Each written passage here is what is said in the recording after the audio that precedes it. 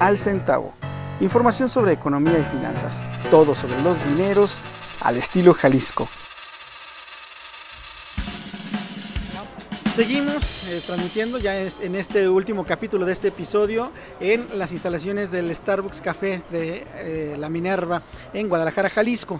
Y bueno, hablando de al centavo, tenemos al momento aquí en Jalisco la mira puesta de todo el país, porque aquí es donde se está trabajando más intensivamente en la recuperación económica, aun cuando ya se han dado situaciones de negocios que ya bajaron de manera definitiva la cortina de negocios que difícilmente van a volver a abrir y que van a tener a conservar los locales porque pues son propios. Quienes deben rentas pues ya van a ver cómo las negocian, como lo que nos explicaba también Gina hace unos momentos. Y el día de hoy se presentó un estudio respecto de las expectativas económicas para el año entrante. Son complicadas, estamos hablando pues bueno, más del 20% de negocios que no van a poder renovarse. Este estudio, que corresponde al segundo semestre de este presente año, ya para cerrar el presente 2020, que aún con las reaperturas económicas se ve complicado, y eso es lo que se señaló en esta presentación de este estudio. En la sección de contexto económico, les preguntamos durante el primer semestre de 2020 si consideraban que la economía de México, y después lo hacíamos también con Jalisco, estuvo mejor en comparación al mismo periodo del año anterior. De aquí lo que nos respondieron fue el 3.5% nos dijo que está totalmente de acuerdo o de acuerdo con esta afirmación en relación a la economía nacional. Y con respecto a la economía jalisciense, nos dijeron que consideraban que estaban totalmente de acuerdo o de acuerdo el 7.1% de las empresas.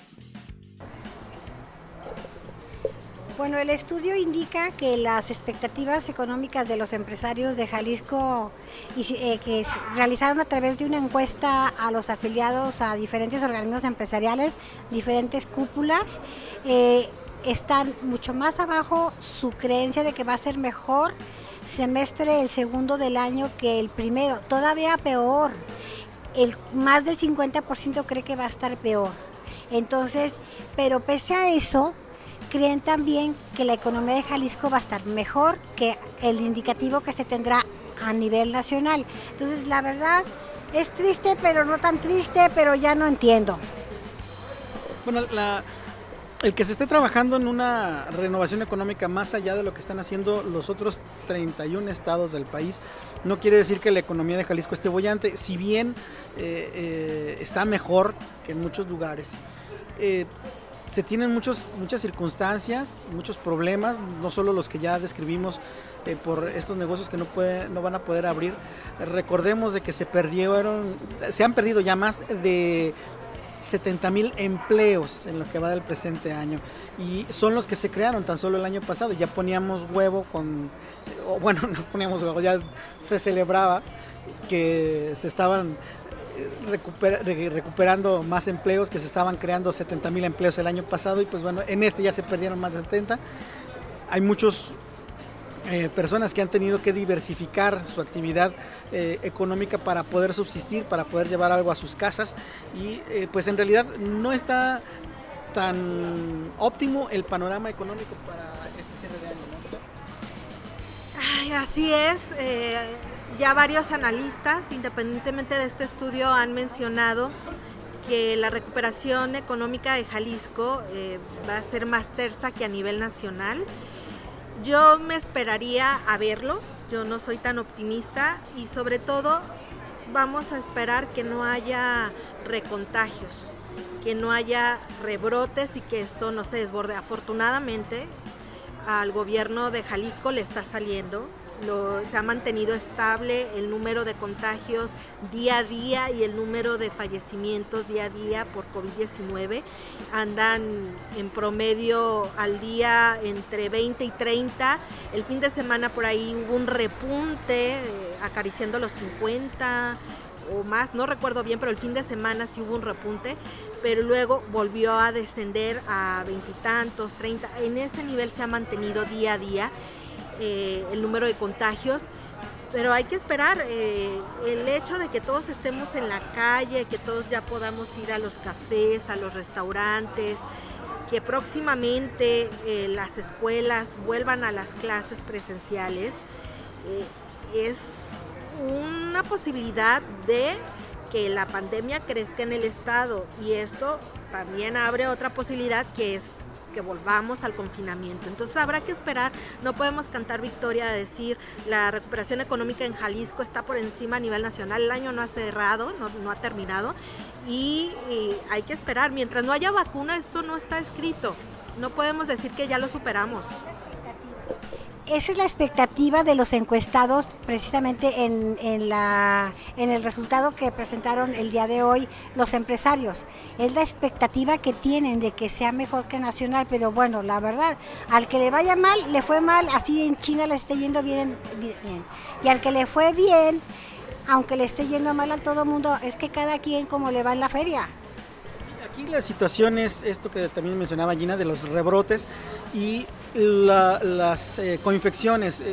Ya se dieron casos aquí en Jalisco de COVID y dengue, y también de una recurrencia de la influenza, que ya tenemos casi 10 años de que se dio este fenómeno de la influenza, y que al momento no se ha podido erradicar, que las vacunas van y vienen, que mucha gente no se quiere aplicar las vacunas porque pues, le crean reacción.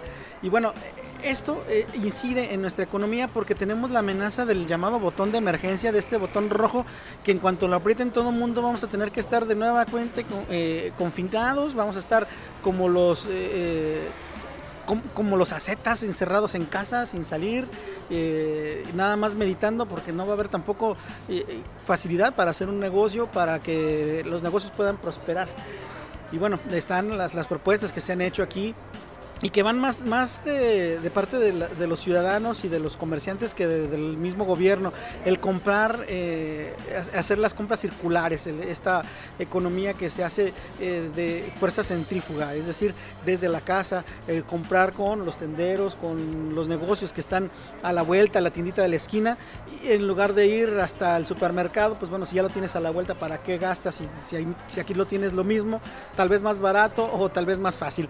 El caso es de que tenemos todavía encima este botón de emergencia, esta latencia de que se oprima este mecanismo, y que pues todas las expectativas económicas se caigan. Y bueno, hablando de las expectativas económicas, en estos momentos se acaba de reunir en la Ciudad de México los 10 gobernadores de la llamada Alianza Federalista, este organismo que se sale de la Comisión Nacional de Gobernadores, y estos 10 estados que quieren irse por la libre para llevar a cabo algunas estrategias. Entre estas destacan, al margen de toda la cuestión política, la que tienen prevista tanto Monterrey como Jalisco, bueno, más bien Nuevo León y Jalisco, que son los estados más industriosos. Entre los dos llevan una tercera parte del Producto Interno Bruto del país, y ellos están promoviéndose a sí mismos una serie de networkings que se celebrarán tanto en Monterrey como aquí en Guadalajara, para poder establecer algunas alianzas entre los comerciantes, entre las cadenas productivas.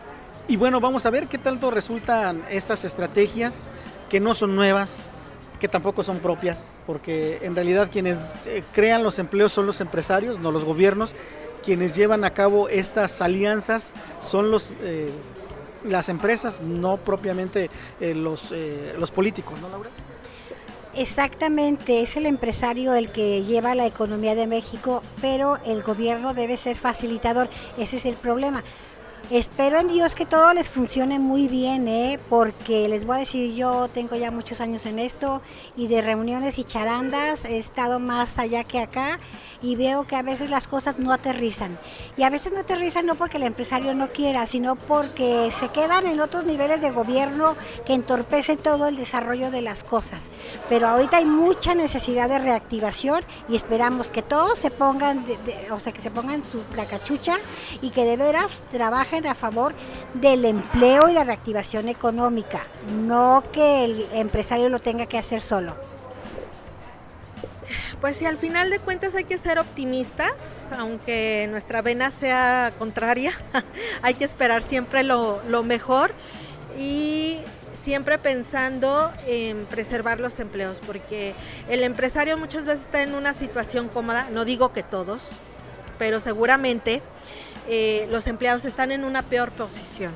La gente que se queda sin ninguna forma de ingresos es la que más la está padeciendo.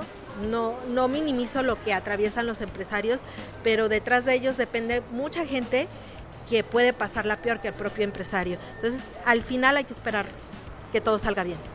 Pues bueno, al margen de la situación política que están protagonizando estos 10 estados del país, que estamos hablando que es un tercio del país, pero que de estos 10 entidades federativas, solo 2 son las que generan, repetimos, un tercio, una tercera parte del Producto Interno Bruto, que en realidad les salgan estas previsiones que tienen, que es porque si nos va bien a unos, en esta economía, en realidad nos va bien a todos.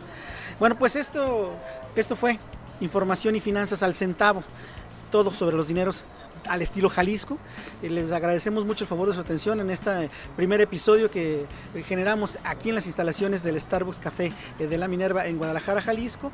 Muchas gracias, les recordamos nuestras redes sociales, @centavoal en Twitter, al Centavo en Facebook, nuestro correo electrónico informacionalcentavo@gmail, y pueden también checarnos en nuestro nuestro blog, que está alojado en como informacionalcentavo.wordpress.com, donde tenemos nuestro blog, y también todos estos podcasts los puede usted escuchar a través de SoundCloud.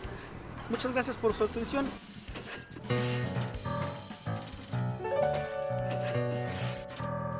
Esto fue Al Centavo, información sobre economía y finanzas, todo sobre los dineros al estilo Jalisco.